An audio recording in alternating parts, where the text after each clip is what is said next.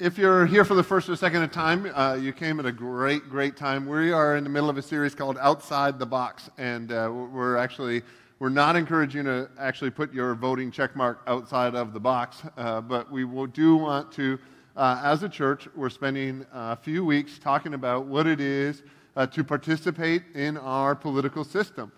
We think that as Christians, or people of Jesus, we really are about life and about salvation and helping people know God. And part of that is understanding our culture and understanding the people that we're going to be talking to and different viewpoints and those kinds of things. Well, if you're hoping that I'm going to tell you how to vote, you'll be disappointed. I'm very Canadian and don't get to vote. And so you can do whatever you want with your country. I'm just here like a guest, and when it's time for me to go, I'll go. That was not in my notes because I'm not leaving. But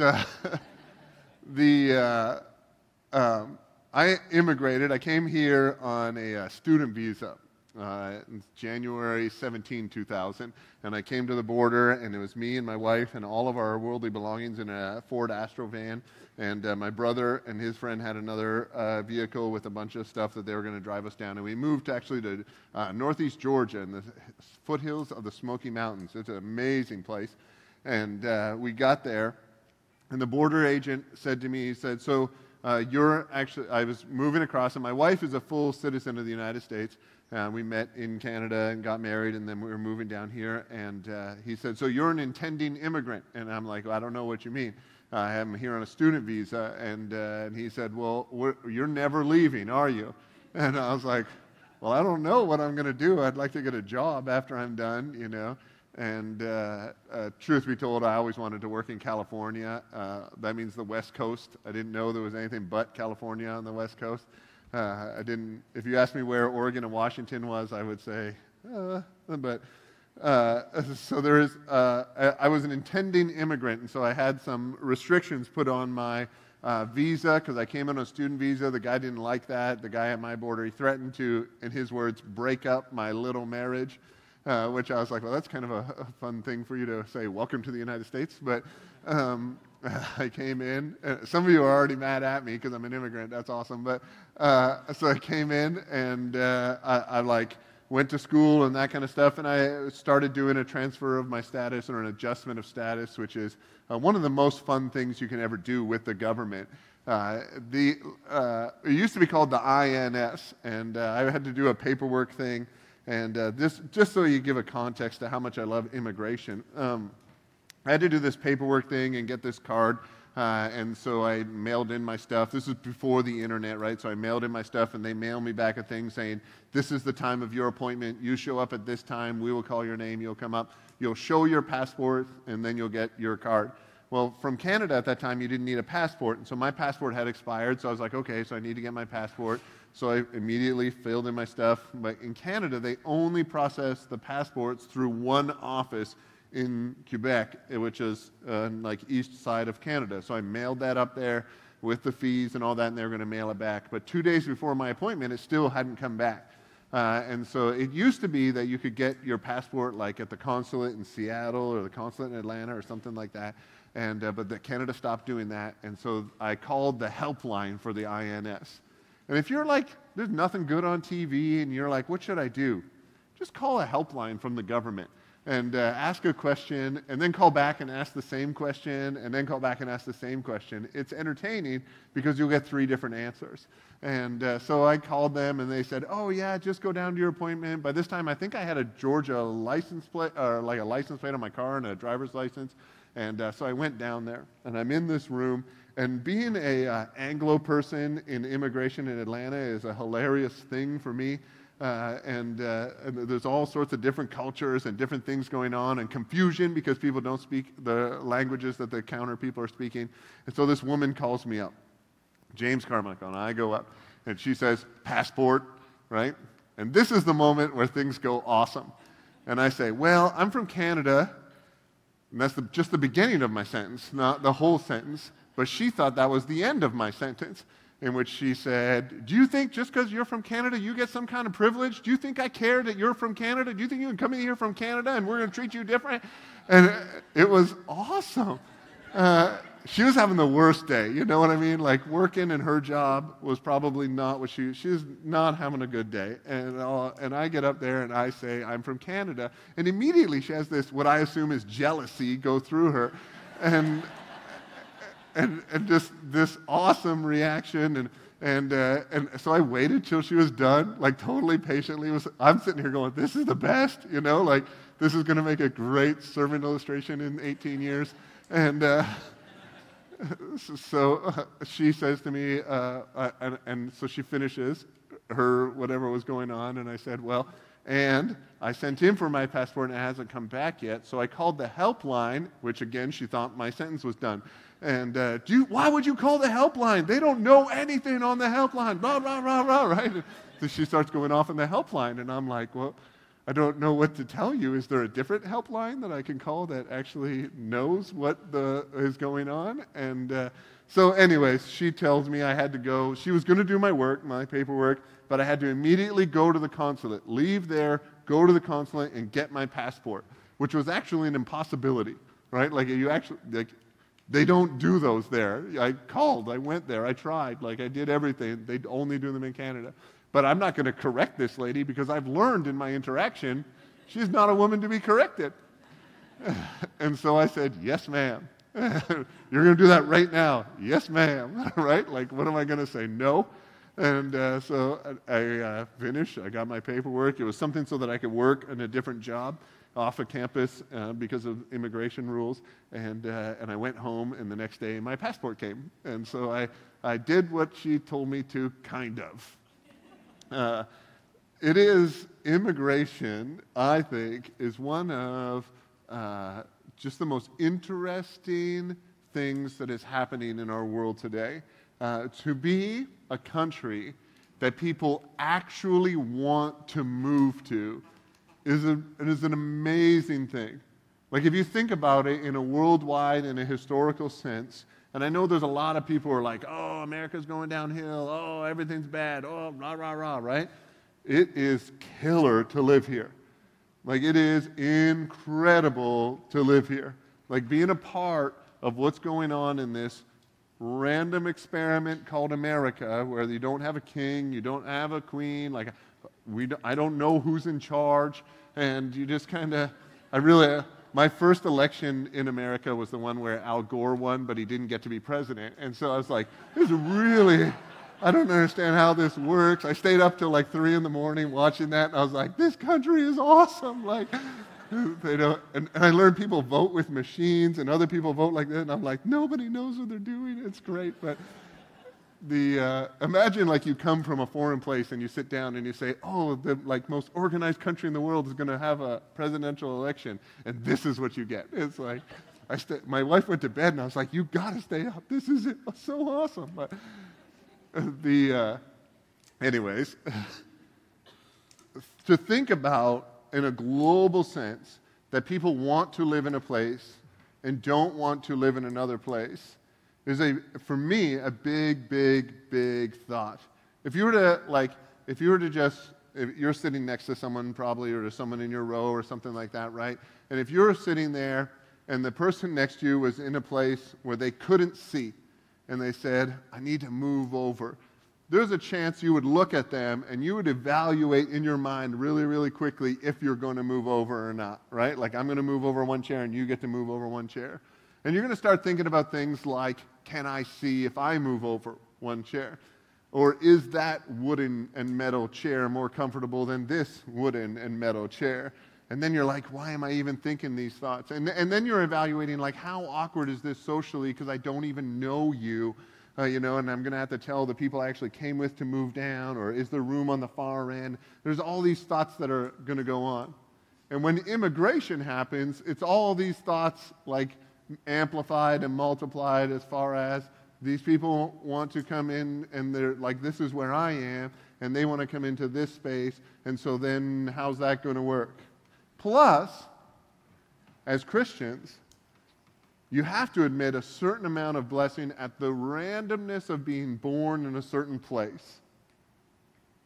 I'll never in my life get over how blessed in the world with billions of people that we are to be born in a certain place with peacefulness, with a secure government, with resources, with water, and limited hippies. But, and then there's people who I was born into this place, and then there's people, and through nothing, like I did nothing. And then there are other people who were born in that place where they don't have, the adults aren't behaving. The adults aren't creating a safe and secure government system.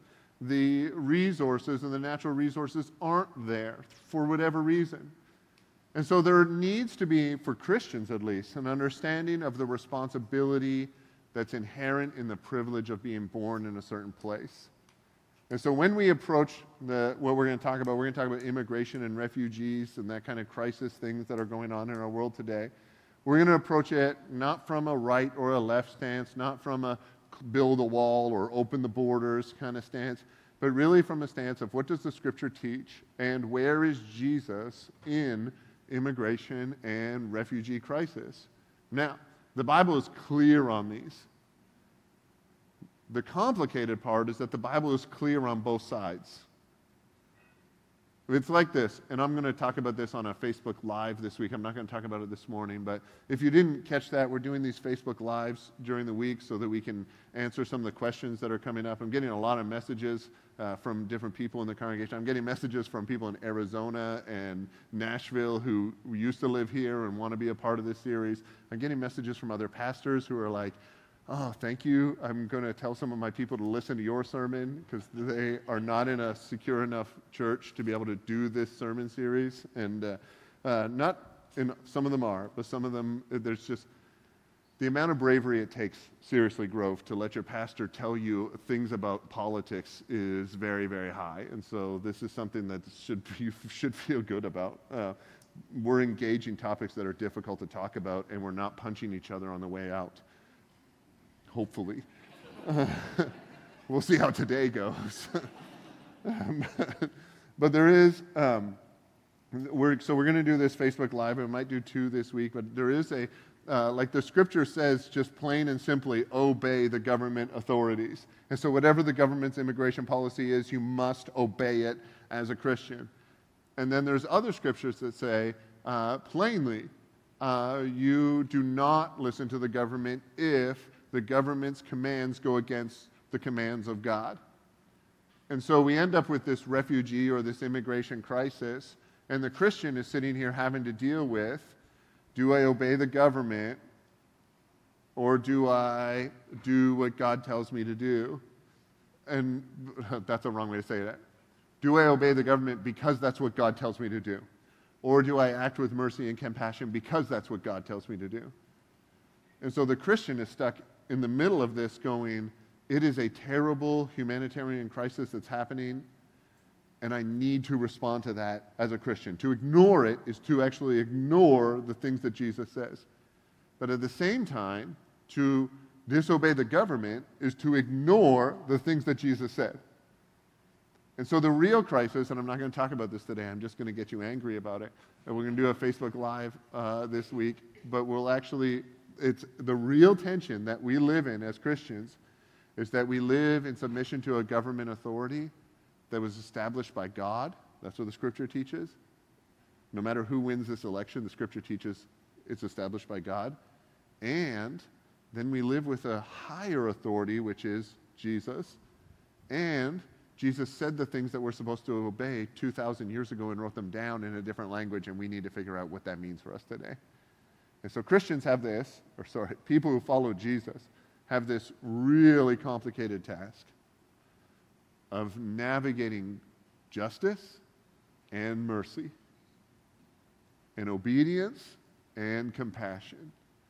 So, Jesus is born in a town called Bethlehem. This is in Matthew chapter 2. And an angel of the Lord appears to Joseph in a dream. Get up, he says, the angel says this to Joseph, which was Jesus' dad, if you're not familiar. Jesus' parents are Joseph and Mary. The angel says in this dream, get up and take the child and his mother and escape to Egypt and stay there until I tell you, for Herod, who was the king at the time, is going to search for the child to kill him. And so he got up, he took the child and his mother during the night, and he left for Egypt, and where he stayed until the death of Herod. And so was fulfilled what the Lord had said through the prophet, out of Egypt I called my son. Jesus is born. Oh, sorry, yeah, do that next verse. When Herod realized that he had been outwitted by the Magi, or you may call the wise men if you grew up in that tradition, he was furious, and he gave orders to kill all the boys in Bethlehem and its vicinity who were 2 years old and under, in accordance with the time he had learned from the Magi. Jesus is born, and an evil king doesn't like that people are saying a new king is being born in Bethlehem, and so the evil king goes to this small village and kills all of the boys under 2 years old, hoping to wipe out the one who is called the new king of the Jews, which is Jesus. Jesus, his parents, are warned by an angel of this violence and told to get up and be refugees in a country called Egypt. Now, some people like to have fun with this and say Jesus was an undocumented immigrant because we have no record of his documents. But that's kind of not really the point. Maybe he was documented, maybe he wasn't, it doesn't matter. His experience as a young boy, Jesus' experience, was to have to leave the place where he was born. The parents of Jesus had to deal with their son being hunted to be killed by the government that God told them to trust. You and I, oh, Lord willing, will never face a choice like this. You and I will never face God coming and telling us, hey, the government is coming after your children, and so you need to leave and go to Canada. You and I will never experience that.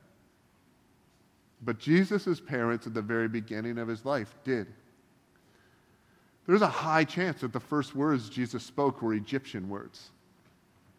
There's a high chance that the Son of God learned to walk and talk and do children's games with his Egyptian neighbors and his Egyptian friends.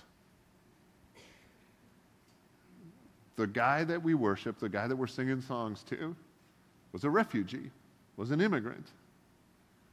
And so if we wonder how we respond to immigration and refugees, then part of the question needs to be, how do we respond to Jesus?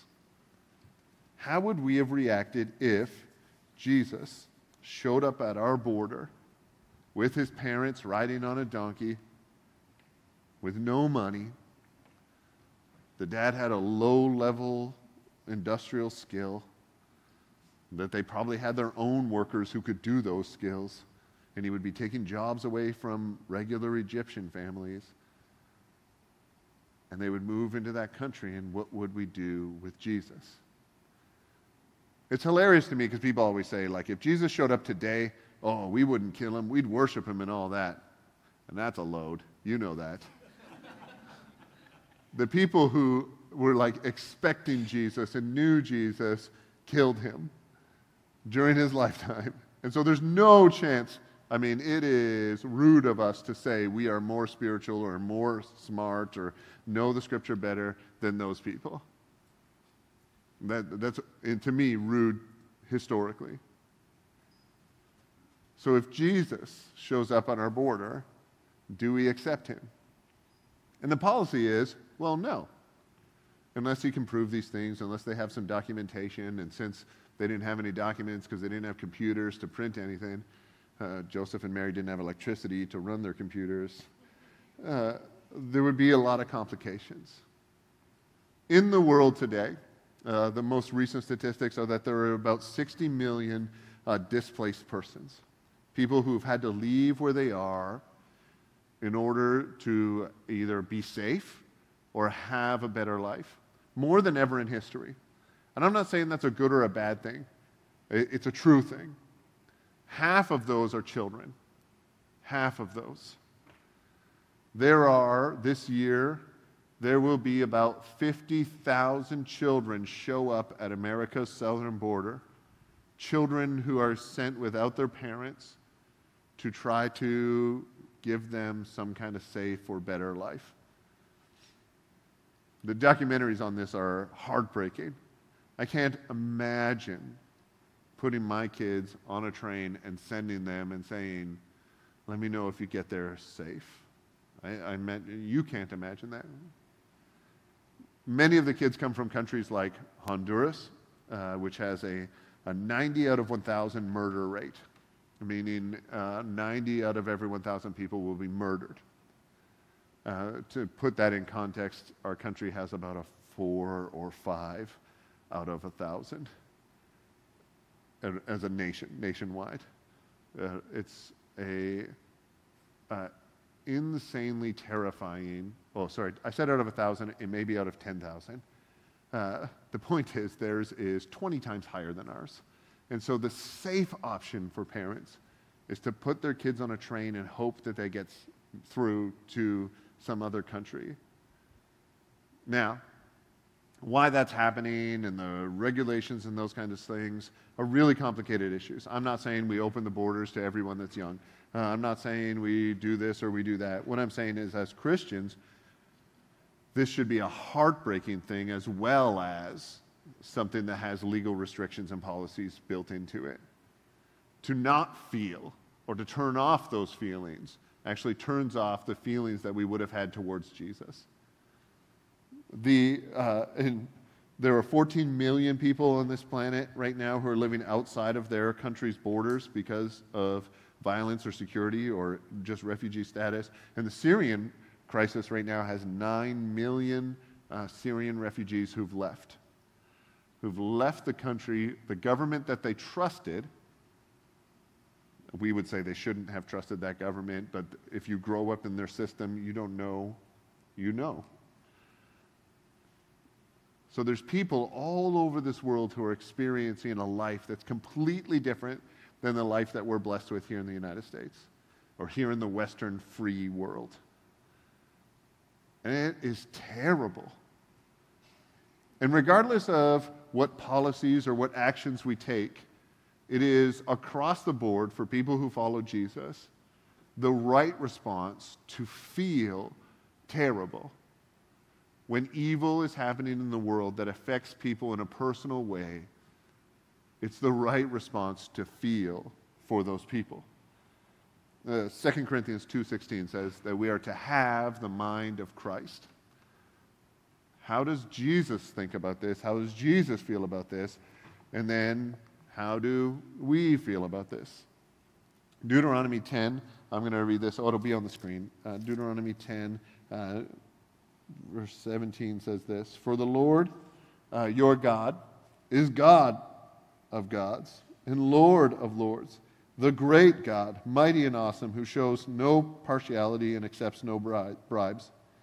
He defends the cause of the fatherless and the widow and loves the foreigner residing among you. That's me.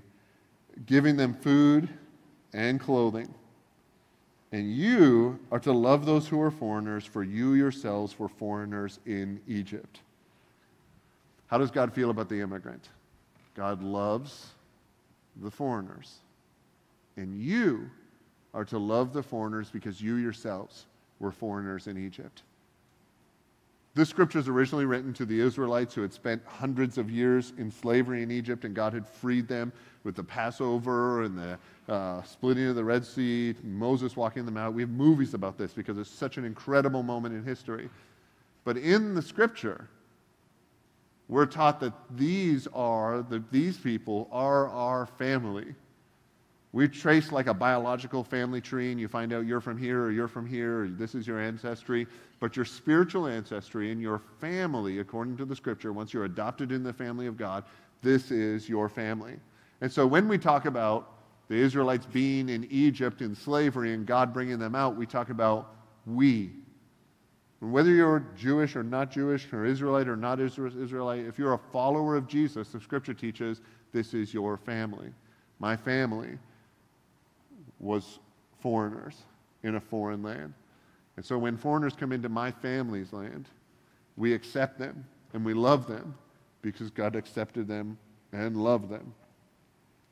There are prophets, the New Testament prophets go on to talk about not oppressing foreigners or taking advantage of them, and that God's judgment will actually come in a particular way on people who oppress immigrants and refugees.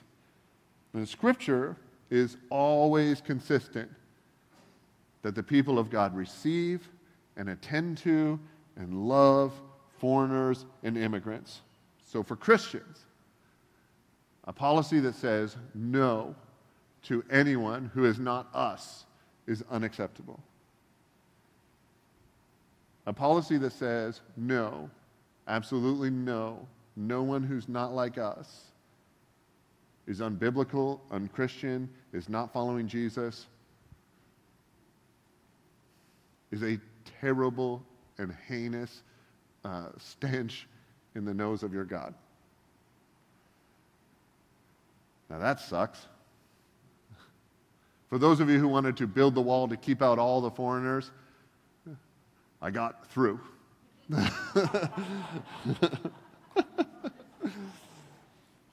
I go through quite often. If you saw the video that we put online to announce the voting for this series, if you go up to the border with Canada, you can actually just walk back and forth. I did that several times on a Facebook Live. I thought it was hilarious. I'm like, America, Canada, like, and nobody stopped me, you know. And there's a little parking lot with a park at the border if you follow I-5 all the way up. And so we pulled into that park to park because I wanted to make this video on the border. And it's amazing to me that there's two countries with such an open border. I love it.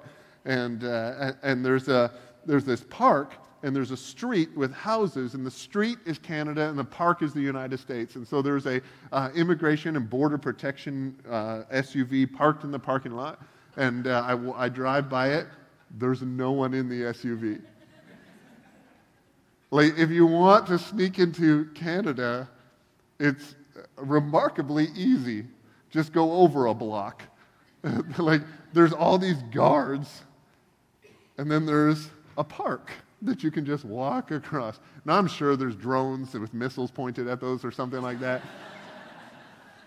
I'm not saying there is or isn't. I just need that healthy fear so that I don't decide next time, I'm just going to get an Uber and walk across that park. But when we talk about immigration, we've got this thing in our hands, right? That God says there's only one thing the Scripture teaches: love, receive, attend immigrants. There's nothing else that the Scripture teaches. Now, the Scripture also teaches, we're going to hold that in that hand, our left hand for the sake of argument. The Scripture also teaches, in the same Scripture, that you're to take care of the widows and the fatherless, which in their culture was the vulnerable in your society. And there's ample documentation and ample proof to talk about that immigration doesn't affect middle and upper level incomes or middle and upper level jobs or the marketplace.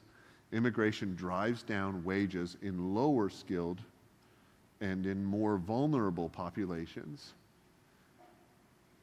And so immigration, as much as you think it's bad for you because I don't know why, is worse for the most vulnerable people in our culture, which the Scripture says, take care of the most vulnerable people in your society and in your culture. It's not an option. If you're a follower of Jesus, then you are commanded to receive and attend to and love and care for the vulnerable people in your society. And so if we're loving and receiving and attending all of the immigrants, we're actually harming the people who we're supposed to be taking care of. But we're commanded to do this, and we're commanded to do this. So how's that for awesome? The Scripture teaches us plainly, love both of these people, care for both of these people, and to do so adversely affects one or the other. And there's no like magical in the middle. But there's a responsibility for Christians, not for the government, Like, I'm not saying that the government needs to do something. I'm saying the Christians have to wrestle with the responsibility of these two things. Do we behave in this way? Do we behave in this way? And to do so affects the other group or the other person negatively. Do you see why this becomes a complicated issue and why it's something worth reading what the Scripture says about? 5 things, and then I want to tell a story that Jesus told. Number 1, and if you're writing things down, this is your moment, all right? Number 1, love who God loves. That's what you're commanded to do. Love who God loves. If you're saying or feeling or thinking things that are not loving towards people that God loves, and God loves the vulnerable in our society, and God loves the immigrant and the foreigner who's living among you, if you don't love those people, you don't have the heart of God. Wow, that's aggressive. 2, show hospitality to strangers. This is Hebrews 13:2. It actually says, show hospitality to strangers, because some of you have, this is in the Scripture, some of you will entertain angels unaware. The Scriptures actually teach that if you are hospitable towards strangers, some of you will be hospitable to angels who are walking among you. And I know this sounds all hocus pocus, but it's absolutely true. If you hang around enough spiritual people, they'll end up with great stories about that. I have great stories about that from people who I look up to. Show hospitality, always. That's never not an option. 3, remember who you are. This is 1 Peter 2:11, that we are called to live as aliens and strangers in this world. If you're a Christian and you don't feel like a foreigner living in a land, then your Christianity is unremarkable. As a Christian, there should be a certain amount of discomfort that you feel in the world around us. This is why you feel a little bit of discomfort talking about these things, right? This is why we feel little bits of offense when people do things, or we see our culture going in a way that we don't necessarily like. You feel like, I don't belong here. That means you're following Jesus because you actually belong somewhere else. At the moment that I was saved, at the moment that Christ entered my life, I actually became a citizen of heaven. The Scripture teaches this. I'm not making this stuff up. I belong there. And as long as I stay here, I'm a foreigner living in a foreign place because I belong somewhere else. That's the advantage of actually being an immigrant to another country, is I experience, and I mean, America is like, Canada's like JV America, you know? Like it's very much, a lot of times our government says, well, we're going to make our decision as soon as we know what 10% of America's decision is, and we're going to do that. Like literally, that's how my country is run. It's awesome, but and by awesome I mean the opposite of awesome. But when you start living like I don't really belong here, you start to understand what it is to be a citizen of somewhere else. So the things that this world chases after, the values and the cultural norms that this world accepts, are not the norms for my own personal life. 4, we pray for and we work for government policies that have compassion and mercy. And just.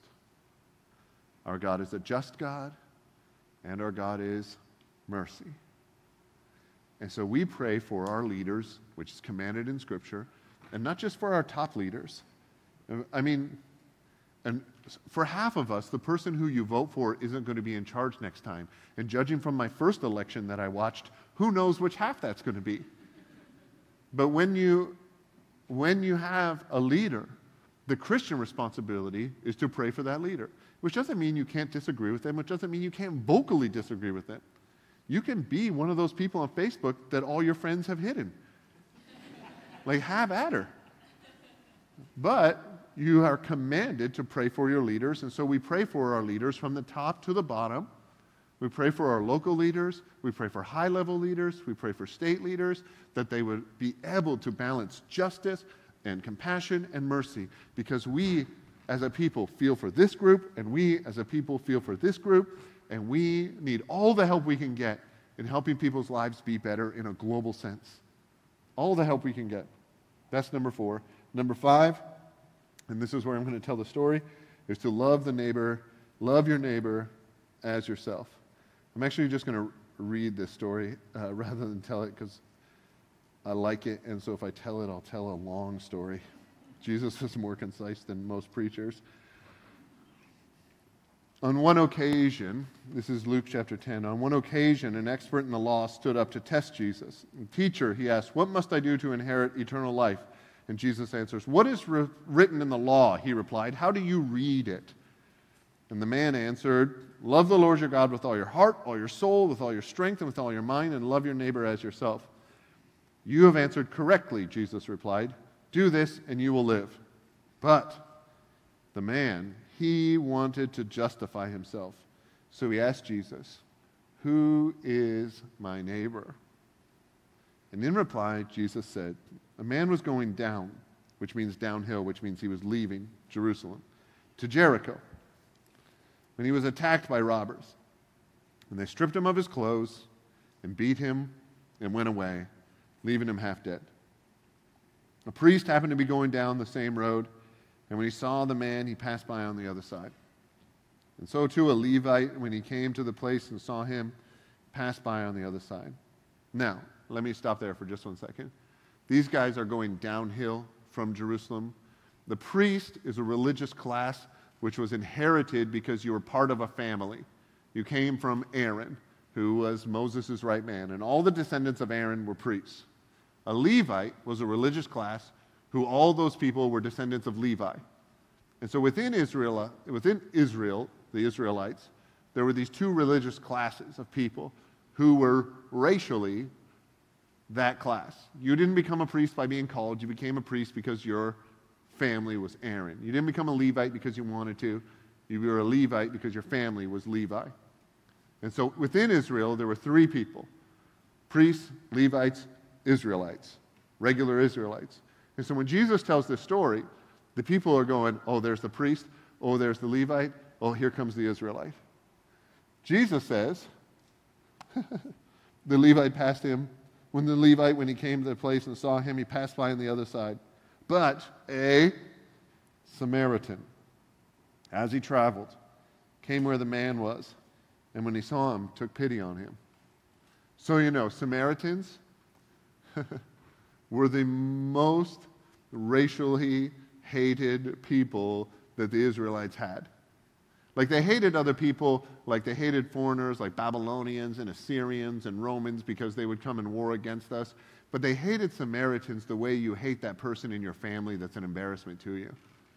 And not just like because they got drunk at that wedding, but because they are actually an embarrassment to your family. They called Samaritans half-breeds because Samaritans were half Jews and half not. And they would racially be disgusted by these people. If you were traveling from northern Israel to Jerusalem and the fastest way was through Samaria, you would cross the river and take another highway and come back. Like, it'd be like if you were coming from Portland to Albany and Salem was full of Samaritans, and you would drive over to Bend and over and back across because you didn't want to go through and have the chance of accidentally having to talk to a Salemite. Some of you are like, yeah, that's good. I'm down with that. They would do this, though, because of racially profiling these people. And so Jesus says, priest, Levite, everybody expects Israelite. And they're excited because the priest and the Levite did not act in a very neighborly way. So now he's going to say the Israelites acted in a neighborly way. So now he's going to say we're awesome, and those upper class special people, they aren't awesome, but we are, and so my neighbors are all my people.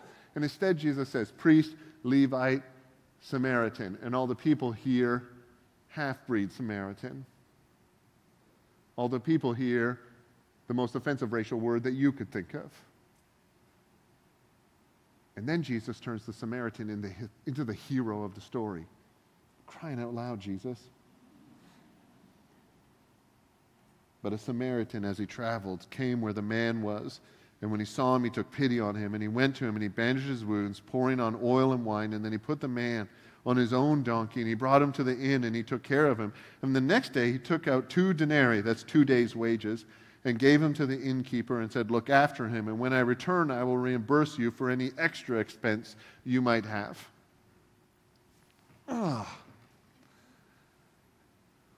That's a frustrating story for the people who heard it at first. Because Jesus is telling the story where it's going to turn out that we're awesome. And instead, Jesus says, the people who we persecute are awesome. And we say, wait, where are we in the story? And we're not even in the story. The people listening are like, I thought this was a story about who's our neighbor. You know who the Israelite is in the story? The guy lying on the side of the road. That's an unfortunate place to be in the story. You're the vulnerable one who needs help from other people. As Western people, we never put ourselves in stories that we're the vulnerable people. You watch World War II movies because we killed it. The vulnerable people were the people that we went over there to help. Like Canada started World War II in 1939. America came and said, they brought their video cameras and won the war. And we're like, well, we've been trying this for a while, but it didn't win until America came. When we tell stories as a culture, we tell stories about us being the strong ones, not the weak ones laying on the side of the road. We're uncomfortable with that story. And that's not like good or bad, it just is. We're uncomfortable with that. And when we want to know who our neighbor is, we want to know who our neighbor is. And what Jesus tells the story of is who sees you as their neighbor. It completely changes who sees you as their neighbor, because you need some help. If you're asking the question in order to justify your own opinions, if you're going to the scripture and saying, how can I find some scripture that supports me? Like some of us, when I talked about the stuff that I'm holding in my left hand, we're like, yes, I like those scriptures. And some of us, when I talked about the stuff in the right hand, we're like, yes, I like those scriptures. And if you're looking in the scripture for something to justify yourself, Jesus says, in this story, you're a person lying on the side of the road that needs help. And hopefully, someone will come and help you. And hopefully, for your own sake, it's a person that you're already prejudiced against. Can you imagine being that Israelite guy who's laying on the side of the road in his underwear, knocked out? He wakes up the next morning and finds out that someone he's racially prejudiced against helped him. Don't you wonder, like, is he mad? Is he mad at himself, or is he mad at someone else? He doesn't know that a priest and a Levite walked by him. He's laying on the side of the road. He's busy bleeding out. And here you are in this situation. So when it comes to immigration and the refugee crisis, the scripture doesn't say whether we should build a wall or not and who should pay for it. The scripture doesn't say whether we should let everyone who's ISIS come in our country and just have at her. It doesn't say anything about that. It actually says that you're to love people, and that loving people is going to put you in awkward situations. And isn't that the truth? If you don't love people, you can avoid awkward situations. But when you love someone, eventually it gets real. And if the people who follow Jesus are going to love the people that we talked about over here and the people that we talked about over here, eventually it's going to become difficult. And eventually we're going to need help. And God might send that help from somewhere that is very unexpected and maybe even unwanted. And we have this decision to make. Do we sit on the side of the road and say, please don't help me, and just bleed out when we're in these terrible situations? Or do we allow people to help us? The question isn't, who do you love? The question becomes, who loves you? And are you willing to receive the love that people have for you? The question for America, I think, and this is the most political thing I'll say, is what's it like to be, I don't want to get your head all big, what's it like to be the best country in the history of the world? Like literally the best country in the history of the world. And I know everybody can say nasty things about America, blah, blah, blah, blah, blah. There's never been our country as free and as strong and as reconciliatory and as working so hard to make the world a better place. There's never been one. And I'm not going to, we're now going to have a Lee Daniels song and all that, but it's not going to happen. I'm from another place, and I chose to live here because it's so cool. It's literally so cool. But what does that mean for us as followers of Jesus to live in a place with this much opportunity and this much ability for benevolence and this much care for the world around it? It's a really difficult issue. And I'm just going to leave you with that. I hope your first response is prayer. I hope your first response is, how do I love more people around me? I hope your first response is worship, because without God, this whole thing is just going to end up being frustrating. Without us understanding who we are and understanding who God is and having the mind of Christ, we'll end up just arguing against each other on what's the best thing we could do instead of people actually doing things that are best. So we're going to worship together, not just to close our service or not just to end things, but actually because we think it's a significant thing. We're going to declare the greatness of God and declare the presence and the imminence and the care of God on us and on our world, on the people in our left hand and on the people in our right hand, on the people who walk by us and hate us and the people who stop to take care of us. Let's pray together. Let's stand. We stand to pray out of tradition, but let's stand and then we'll sing. The band can come up. Lord, in all of this, I think we would pray for wisdom. The scripture teaches us that knowledge puffs up, but wisdom builds up. And so we pray that you would build us up. We thank you for what you have given us and the blessing that we have, just for most of us, just by being born in a particular place, which we had nothing to do with. Somewhere in our ancestry, someone rowed a boat over here, and we happen to be born in a place like this. And so we pray for us as individuals and us as a church, that you would give us the mind of Christ and the heart of God, and to be filled with the very Spirit of God in our interactions with the world. Together as a group, we pray for those who lead us in a local and in a regional and in a statewide and in a national way. And we thank you for their service, and we pray for wisdom for them, and we pray that your hand would continue to bless those that you love. In your name we pray. Amen. Let's worship together.